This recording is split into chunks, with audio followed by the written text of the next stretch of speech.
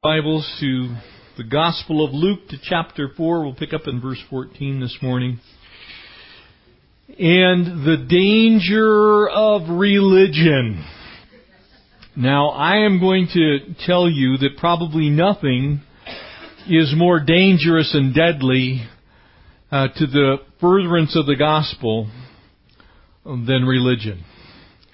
And when I say religion, I'm not talking about relationship that we have with our Savior, Jesus Christ, who brings us into the right relationship with God the Father. I'm talking about organized religion. And we're going to see in this passage this morning the danger that persists to this day. I can tell you that I was not ready in my first few years in ministry for the attacks that would come from within the church. People exercising the wonderful gift of discouragement, the left boot of fellowship, the absolute ability to quench the Spirit at any given moment, for the complaining, the whining, the grumbling, the infighting, the nitpicking, the people that were on one side of a theological bent versus the people on the other side of a theological bent. That has kept people from finding the real Jesus since the day that Jesus walked on this earth. And it still does its dirty work today. And so Jesus this morning is going to begin speaking to a group of people who were right where you would expect them to be on the Sabbath. They were Jewish people, and on the Sabbath they were in synagogue. Amen? At that day and time, these were the most religious people on the face of the earth. They were the one group. Remember, Islam did not come into existence until the mid-600s A.D. Okay? 600 years later from this place. So there was exactly one monotheistic religion on the face of the earth. That was Judaism. In that, there was only one group of people who were worshiping the true and the living God. That was the Jews. And as they worshiped the true and the living God, they had in their hands, in the form of scrolls, virtually all of what we call the Old Testament.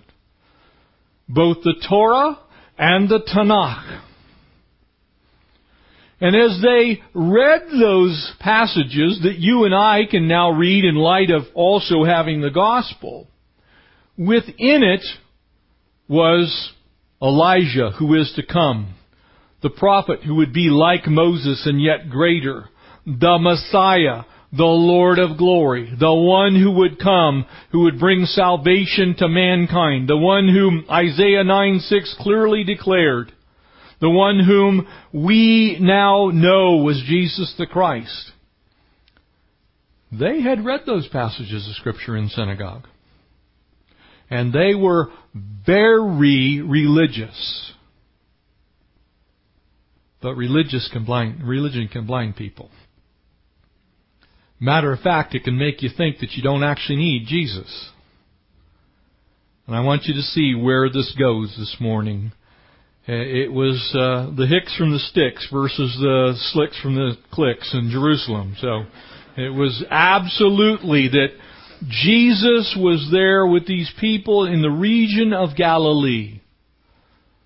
At that day and time, the shores of the Sea of Galilee, specifically the west shore of the Sea of Galilee, was dotted with little tiny settlements, many of which you know. Cana of Galilee was there. Capernaum was there. Tiberias was there. Gardanes, the place where the demons would eventually go into the sea. All of those little cities dotted around the shoreline, the ruins of which are still there. Jesus is now going to go from his hometown to that area as soon as we leave this story. And he's preaching in these little synagogues in these towns. he's going to church. Would you pray with me? Father, thank you for this beautiful day that you've given us, and we rejoice and we are glad in it, God. We thank you that salvation comes by grace and through faith. And Lord, it's not a religious exercise. Lord, it never has been about what church you attend or what group you belong to. It's never been about the traditions of man. All of the Old Testament pointed to the one true Savior. And the New Testament tells us that you are Him, Lord Jesus. That there is one faith, one Lord, one hope, one baptism, one Lord over all, just as your Word declares there in Ephesians 4. And so, God, as we study your Word, Lord Jesus, we thank you that you took time from your schedule to go and preach in the synagogue. May we hear today, and may we apply it as we should. We bless you. We thank you. We ask all this in Jesus' name. Amen. Let's pick up now in verse 14 here in Luke's Gospel, chapter 4. And then Jesus returned in the power of the Spirit to Galilee. Remember, he's just come from his baptism. He's gone into the wilderness. He's been tempted, and now he's going to begin his ministry. And the news of him went out through all the surrounding region. And he taught in their synagogues, being glorified by all. So it sounds initially like a pretty wonderful story. Amen? Jesus has been anointed in the Spirit. He's now going to minister in his home region. He's specifically going to be in Nazareth. He's going to teach in one of the synagogues down by the seashore. And so it sounds all good. Sounds wonderful. What's wrong with that? And so he came up to Nazareth. Now, from the Sea of Galilee to the city of Nazareth is up a little more than 1,000 feet. And Nazareth itself sits in a little tiny valley, actually in the top of a mountain ridge. And so Jesus is traveling to the west, not very far in miles, but quite a bit up to his hometown. And so he gets to Nazareth. And it's important that you keep this in mind, because with familiarity can very often come contempt. He's going back to where he was raised. The people there would certainly know, hey, and they're going to say it, isn't this the carpenter's son? And so he came to Nazareth, where he had been brought up. And as his custom was, this wasn't the first time that Jesus had stepped into the synagogue in Nazareth. Jesus came to fulfill the law and the prophets. And so at this time, Jesus, being a Jew, would have every Sabbath been found in a synagogue. And at that time, any able-bodied Jewish man who was over the age of 12, providing that they could read, would be allowed to do what Jesus is about to do, which was to read the passage of Scripture for the day. Jesus had been doing this for a long time. Nothing new. And so, as was his custom, he went to the synagogue on the Sabbath day and stood up to read. And he was handed the book of the prophet Isaiah. It was likely a scroll, much like the one that's contained in the shrine of the book this day. No doubt at least 40 or 50 feet long, as that one is. He's handed the scroll. 2 scrolls is what it looks like.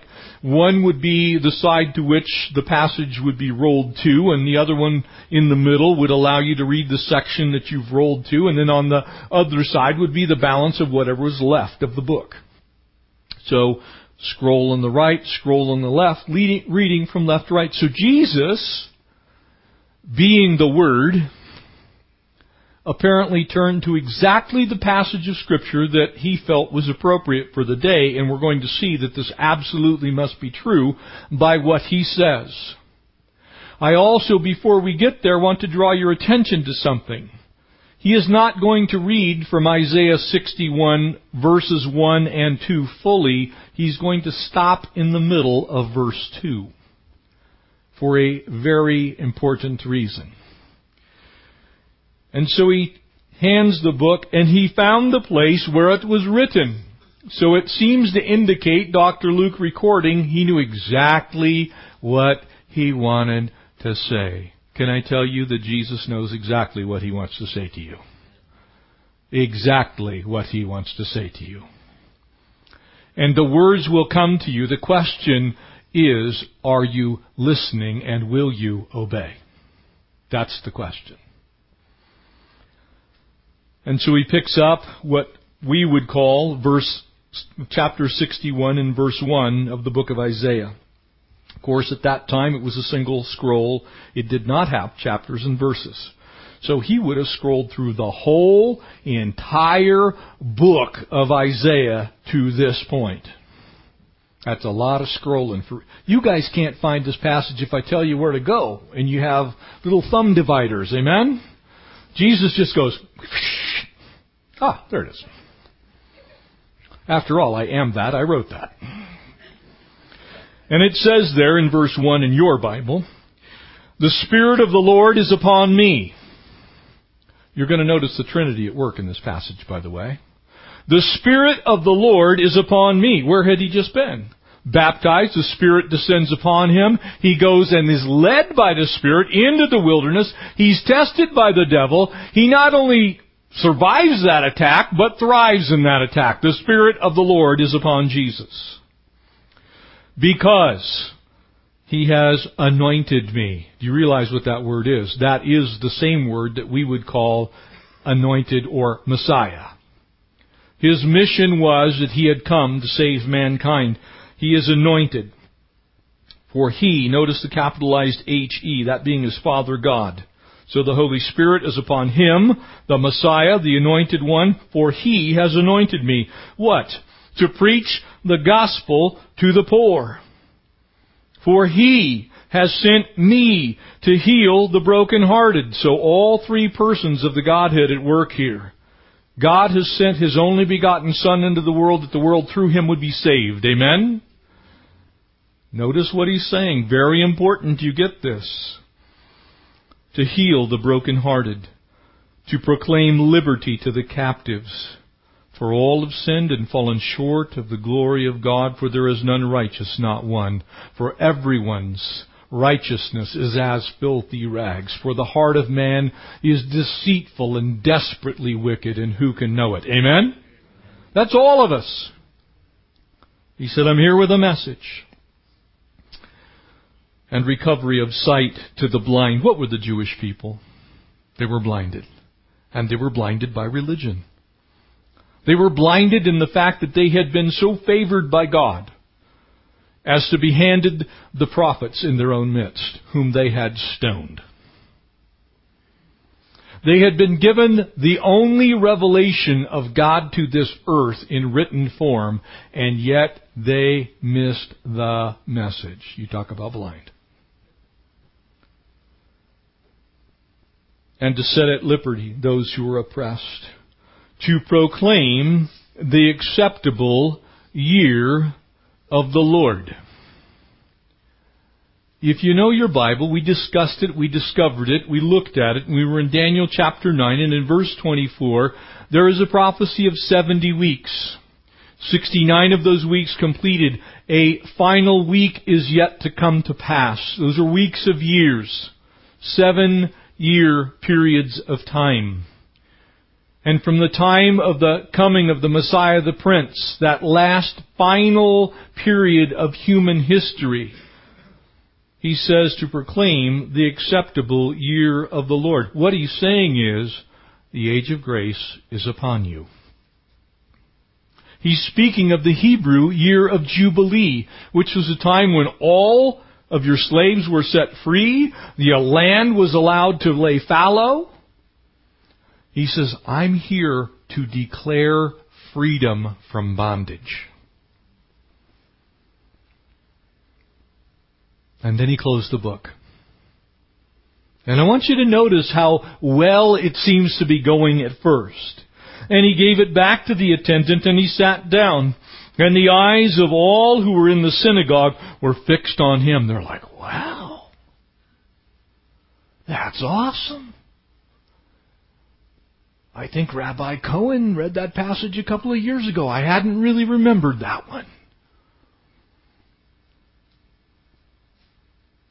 And he began to say to them, and here's where it goes nuts. Today, this scripture is fulfilled in your hearing. He says, listen up. Hear me well. The reason I'm here is because I've been empowered by the Spirit, sent by God the Father to bring the message of freedom to y'all. To every last one of all y'all. And it don't matter how long you've been going to synagogue. I don't care if you built the place with your own bare hands and you provided the funds necessary to get it done for the things that needed to be here. Doesn't matter to me how long you've been attending synagogue. I'm here to preach the gospel to you. Things shift a little bit. And so all bore witness to him, and marveled at the gracious words which proceeded out of his mouth. And then they said, hey, wait a second! Isn't that Joseph the carpenter's son? Staring at him. You see, at first, they're going, amen, brother. Preach it. Hallelujah. Love that passage. Heard it before. Glory. Doing a little pogo dance, getting a sweat towel on. We love that passage. Did he just say that was about us? He said that was about us. He just said it's fulfilled in our hearing. That's the carpenter's son. You see, that's what religion does. That's what familiarity does. That's what going to church and not being a doer of the word does. That's what happens when you're only a hearer. That's what happens when you think it doesn't apply to you. You see, you can hear the truth and not be a doer of the truth. You can hear the gospel and not surrender to the gospel. He's a carpenter. I don't have to listen to him. Really. Let me share with you. The truth is the truth. Amen? And the vehicle whereby it comes does not change the fact that it's a truth. And so when the gospel is preached, whether it comes from the lips of a carpenter's son or the most powerful pastor that's ever been on this planet, the truth is Jesus Christ is Lord. He was preaching the gospel and he said, you guys need the gospel. That's what ticked him off. Notice where it goes. This is not Joseph's son, the carpenter's son. I was around when you were a little tiny. You were running around Nazareth. You're the one that built those rickety chairs that fell apart in my house. And he said to them, and you can tell that he was prepared for what was going to happen in the Spirit. For surely you will say this proverb to me. Why don't you suck back some of your own medicine? Oh, no, it says, physician, heal yourself. Yeah, you first. You kind of get the whole playground mentality here. We're not listening to you. Jesus even knows what they're going to say, how they're going to respond. Yeah, well, you better listen because it applies. Well, if I was like you and hadn't just come from being tested by the devil and not succumbed to sin, that would be true. But it's not true because I'm not exactly you. Man, yes. God, yes.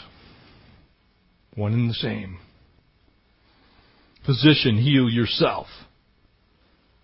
Whatever we've heard done in Capernaum, do also here in your country. They're saying, prove it. You get it? They're like, they pick up this whole story. They're like, we're not listening to you. You're the carpenter's son. We're not listening to you. La, la, la, la. You know what kids do? They plug their ears. La, la, la. I'm not listening to you. Jesus looks at him and says, now here's what you guys are going to do. You're going to tell me I ought to go heal myself. Do a miracle. If you're really God, do a miracle. Can I tell you that the Lord Jesus doesn't respond to your threats? He is sovereign King of the universe, and He does what He does when He wants to do it. And all your pressure to get Him to do whatever you want Him to do ain't going to work. Didn't work here. Notice what He says. And He said, assuredly I say to you that no prophet is accepted in his own country.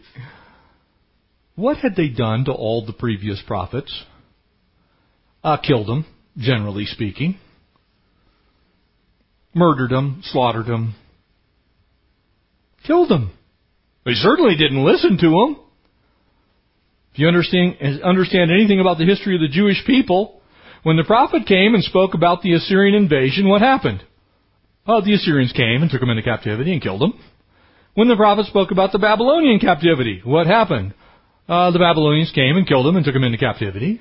They didn't listen. No prophet. Not from day one. They didn't listen to Moses. Moses didn't get back down to the bottom of the mountain, did he, before they were biffing it? They're down at the bottom. Well, he's been gone 40 days. We need a new prophet. Yeah, he's coming back down the mountain with the very word of God, having had God pass by in the cleft of the rock. And he comes back down, and what's his own brother doing? Well, we didn't really make these false gods. We just put our jewelry in the fire, and the cows came out. Read your Bible. That's what it says, by the way. We didn't make those. People have not been listening to the Word of God for a very long time. So it should not surprise you that you can go to very religious places where you will find people who have not been listening to the Word of God for a very long time. For assuredly, and I'll finish this, I say to you that no prophet is accepted in his own country, but I tell you truly that many widows were in Israel in the days of Elijah. And when the heaven was shut up for 3 years and 6 months, and there was a great famine throughout all the land, there were widows of both Jews and Gentiles. Now I want you to notice what happens here. 2 things. But none of them was Elijah sent to except Zarephath. Zarephath was in Sidon. It was a Gentile country. It wasn't filled with Jews. There were Jewish widows, and where does God send Elijah? To the Gentiles. Booyah! Because they weren't listening. But to none of them was Elijah sent except to Zarephath in the region of Sidon, the woman who was a widow. And many lepers were in Israel in the time of Elisha. So Elijah and Elisha, the 2 biggies, the top guns of propheticdom, the large ones, the great Elijah, the prophet who defeated the prophets of Baal. And where does God send him? To a little widow at Zarephath. The one who takes over for him. You know the story. Elijah leaves. Elisha takes over. What happens? None of them was cleansed except Naaman the Syrian, also a Gentile. Do you realize what he's just said? I'm the one who's come to set the captives free. And as you hear this, it applies to you, and the 2 cases that he gives are both Gentiles who by faith believed. The Jews are going, ah! Their ears are like pierced through with these words. Oh, it's throwing a stone into our gears. I mean, we're God's chosen people. I'm of Abraham, Isaac, and Jacob. What are you saying? Well, I'm of Greg and Chuck and Mike and Roll. You know, we all have our worldly people we follow. The question is, are you a follower of Jesus? Are you a believer in Jesus? Have you accepted Christ as Savior and therefore He's Lord? They had none of it. They'd simply been religious. I have a couple of pictures to show you. And in this first slide, you can't quite see it, but this is really funny. This is the Sea of Galilee, by the way, which is actually a big lake. But if you go to the church that is the Church of the Loaves and Fishes, see, there's a Catholic church on virtually absolutely every inch of the region of Galilee. And this one happens to be the Church of the Loaves and Fishes. And right outside of it, to show you what religion does, you see this welcome sign, it's in Hebrew and Arabic at the same time, and they expect that to work out. I don't exactly know, but that's what it says. And it says, please respect instructions. And then down at the bottom it says, no littering, no shorts, no swimming, no guns.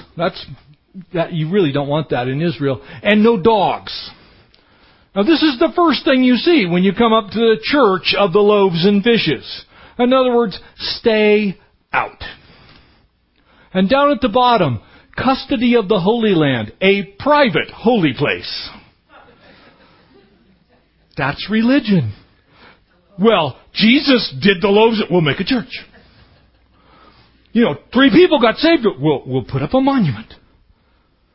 Somebody got saved. Well, we'll build a building. Do you remember the disciples? Well, we'll build an altar right here to Moses and Elijah, to you. People love churches and monuments. Go ahead and go to that next slide. This is actually out in front of the church. It's got a wrought iron fence that's like 8 feet tall, and it's got natural barbed wire. That's bougainvillea. If you know anything about bougainvillea, don't go in it. It's got thorns like 5 feet long. Go right through your body. You'll die. It's completely covered. And on top of it, it's got razor ribbon. And then down at the bottom it says, Church of the Loaves and Fishes. In other words, welcome, now go away. You can't even see most of it. That's what religion does. And finally, I got one more for you. These are kind of funny. This is the actual baptism side of John. That's the Jewish side. The other side is the Jordanian side. And over here, that's an armed Israeli soldier guarding the people who are getting baptized. On the other side, there's Jordanian soldiers guarding the people who are getting baptized. And each side has, where's the real spot? It's like, over here are the people that got baptized in Jordan, and over here are the people that got baptized in Israel, and we got dunked, and we got spunked, and we got skunked, and that's what religion does. It's always done that. Why am I telling you this? Because it's still the same today. People are, you don't have the real baptism. You know how many baptismal sites there are that are supposedly the real one on the River Jordan? 9. There are 9 baptismal sites that claim to be the real one. Well, we know because we found a leather thong from a sandal at our site. And we know because it's right directly, this one happens to be directly adjacent Jerusalem to the east. So it's the closest place. And you know what happens? Well, your church isn't real. That's what religion does. Religion keeps people from Christ. It causes people to worry more about what building they're in or what group they belong to. And I think there's a couple of things that we can look at and draw from this passage as we put this all together this morning. Family of God, it is a travesty when you can't see the Messiah for all of the churchiness. Amen? And that's really the picture here. You see, Jesus is in the most religious place on earth at the time. But what they didn't want was exactly what we need. Religious people reject Christ for the very same reasons that people still who are religious actually reject Christ. And that is, they want the Savior, but they don't want the Lord. Well, don't mess with us. Okay, we're good with the whole Savior thing. But this Lordship thing, I'm not so okay with that. In other words, you're going to be the master now? No, I don't think so. I mean, we've been in the same church. I mean, this is the 9th generation of our family that sat in this pew. Family, when you get to that place to where you care more about the building than you do people, when you care more about what happens to the stuff than you do to the hearts, minds, and souls, you're lost. I'm a recovering Baptist, okay? And I have wonderful Baptist friends. You just have to know that. I'm a recovering Baptist.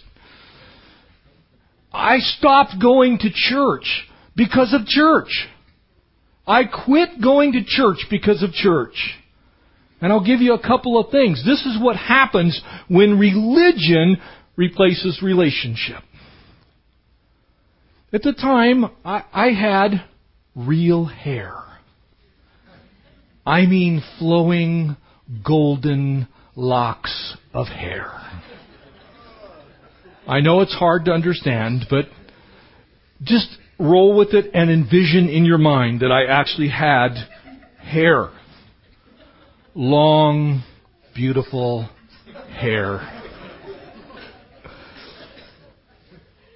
And I had gone away to Bill Bright's Basic Youth Concepts, and I had come back, and I'd spent some time just waiting on the Lord, and God had clearly told me that I was supposed to be involved somehow in ministry. So, me being stupid and thinking that, well, if I'm supposed to serve Jesus, the place that I do that's in church, I go back to church. My church. The church that I was baptized in. The church that my wife and I were married in. Ultimately. And I'm standing in the narthex of the church, and I'm getting ready to go down. I want to go sit down. I want some glory. And 2 of the ushers block the aisle. They're saying, well, you can't go in there. Do I have leprosy? What? Your hair is not acceptable on a man in this church. If you would like to sit in the narthex out here in the lobby, you can sit out here, but you're not welcome with the real saved people who are in there. This, by the way, is exactly when Calvary Chapel started. This is 1968-69. I'm like, man, I don't get it. I thought Jesus had long hair. I thought I looked like Jesus.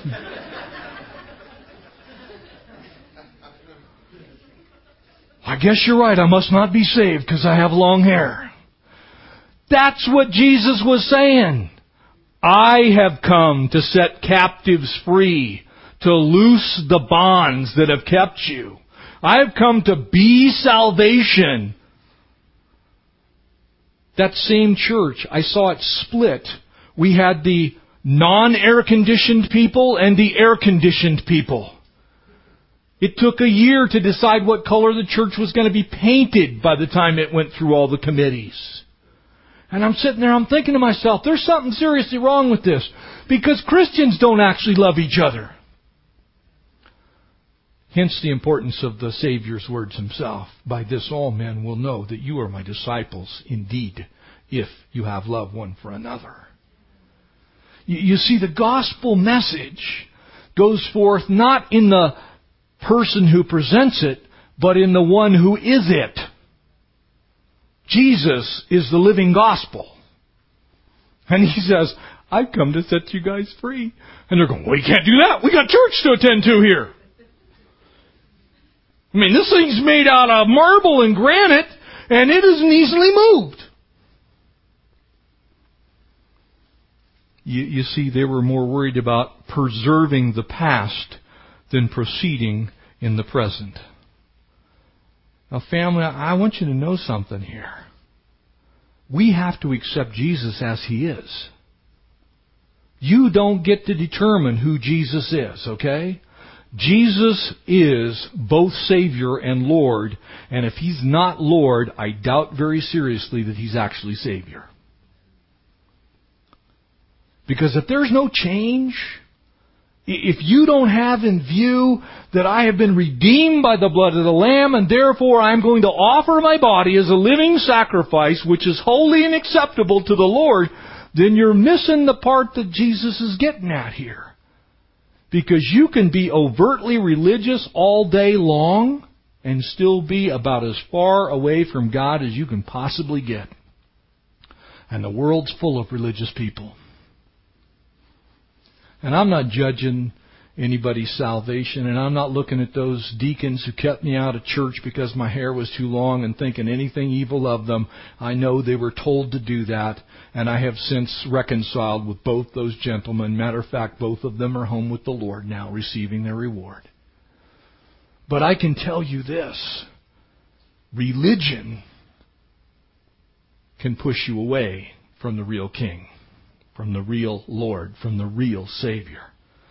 You see, what they begin to say is, we're not taking this from you. You're some punk kid. We're not listening to you. I mean, I went to synagogue school in Jerusalem. And we've been doing this way for a couple jillion years now, and we're just not going to have it. None of it. We're not going to do it. You see, what they didn't want was the lordship of Jesus Christ. They weren't going to let this Galilean carpenter be master. Not going to happen. There's a second thing that's in view here as we wrap this up. You see, they believed that they were good.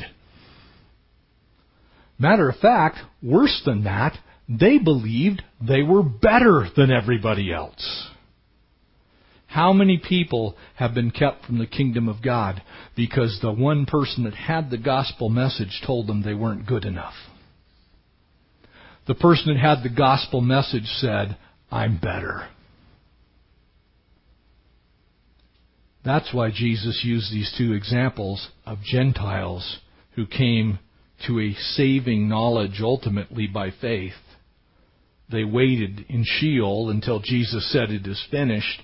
They may have lived on all the way until the crucifixion. I'm sure that that's not really likely to have happened, but I can guarantee you, you're going to see the widow at Nain in heaven. I guarantee you, you'll see Naaman in heaven, having believed by faith.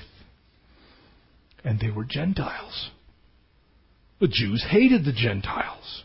The Jews said, well, we're of Abraham, Isaac, and Jacob. God gave us this land. That's why we're here. This is the promised land of Abraham, Isaac, and Jacob.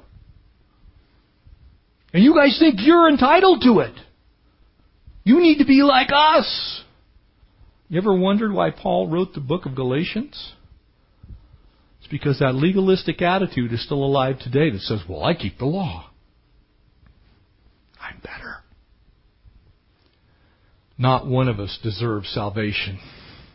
Not one of us will ever get to heaven because of our innate goodness. Basically, we are not good at all. Your Bible says so, by the way. For there's none righteous, not one. For all have sinned and fallen short of the glory. Look at the Romans road. 3:23, 6:23. You look at 5:8, you look at 7:8. Look at these passages in Romans where Paul is going, look, this is the situation, this is the deal. Do you remember who Paul was? He was a Pharisee. He was one of the most religious guys of his day. And it had blinded him so much so that he needed to be blinded on the road to Damascus. Amen? He was so blind that God had to blind him. And then the light went on. And so who does he share to? Who does he walk the roads? He goes to the Gentiles. A Jew. He's also a member of the Sanhedrin. The ruling religious court. He was present at the stoning of Stephen. And here, he's saying, by grace you've been saved through faith, and that not of yourself, it's the gift of God. That there is no difference in God's economy between a Jew and a Gentile. Because we're all saved the same way. It's what Jesus said to this crowd. And so, as you might imagine, that stirred up their ire just a little bit. The people of Nazareth come unglued. This is Joseph's son. I mean, we're the churchy people. I mean, we go to midweek. I've got a 1-year Bible on my desk. I've been involved in Gideon's. By the way, all these things are very good things. But if they replace Jesus in your life, you're in trouble. Because Jesus actually said to the Pharisees, He says, you know what? What's really interesting here is you guys search the Scriptures because you think that in them there's life. But I have come to give you life, and that life is an abundant life. It's not because you have a big Bible. It's not even because you read the Bible. It's because Jesus is Lord. That's how we get saved. That's what your Bible says, by the way. You see, that familiarity had produced a result in these people. Oh, he's just messing with our church. And we can't have this. This goes off like a bomb in church. They're like, we got to do something about this guy. I mean, attendance is going to be down. I mean, if people can get saved and they don't need this, we're going to lose membership. We're going to lose money. People are going to start actually worshiping God instead of church. Can I tell you that people worship church still today? There are a lot of people on this earth who worship church. And they run to that church every time something's going on in their life. They have no relationship, but they're in love with church. Church can't save you. Church saves no one. Now, prayerfully, in church, the gospel will be presented. The basic truth of the fact that Jesus Christ is God's only begotten Son, that if you believe that He is who He said He is, that He lived a sinless life, He died on Calvary's cross, He was buried in the grave, He was raised 3 days later, He now exists in heaven as an intercessor, He's coming again. You believe in Jesus, you'll be saved. But that's not because of the walls that you go to. It's not because of the denomination you belong to. It's because Jesus Christ alone is Lord. Period. Nothing. Calvary Chapel can't save you. I can't save you. Jesus alone can save you. That was the message they got. Today, in your hearing, have these words been fulfilled. I'm Messiah. He stopped in the middle of the second verse of Isaiah 61. It goes on to say, in the day of the vengeance of our Lord. Why? Because right now, when Jesus stopped, He put a comma. And He said, on this side is the age of grace, but there's coming a time when the age of grace will end, and God's going to come back. God's Son will return to this earth as the rightful deed holder to this planet and all who are on it. And when He comes that second time, He's coming as a warrior king to conquer. So you can have the age of grace, which is now, and there's still time. Or you can wait till later, and Jesus said, that's later, I'm stopping here. I'm not going to tell you this part. What you need to know is God's grace is available right now to as many as believed. You see, He was saying, guys, there's a new paradigm. There's been a shift in God's dealing with mankind. It's no longer through this religious system. It's no longer through these buildings. It's no longer through the sacrifices. It's through God's only Son. And I'm Him.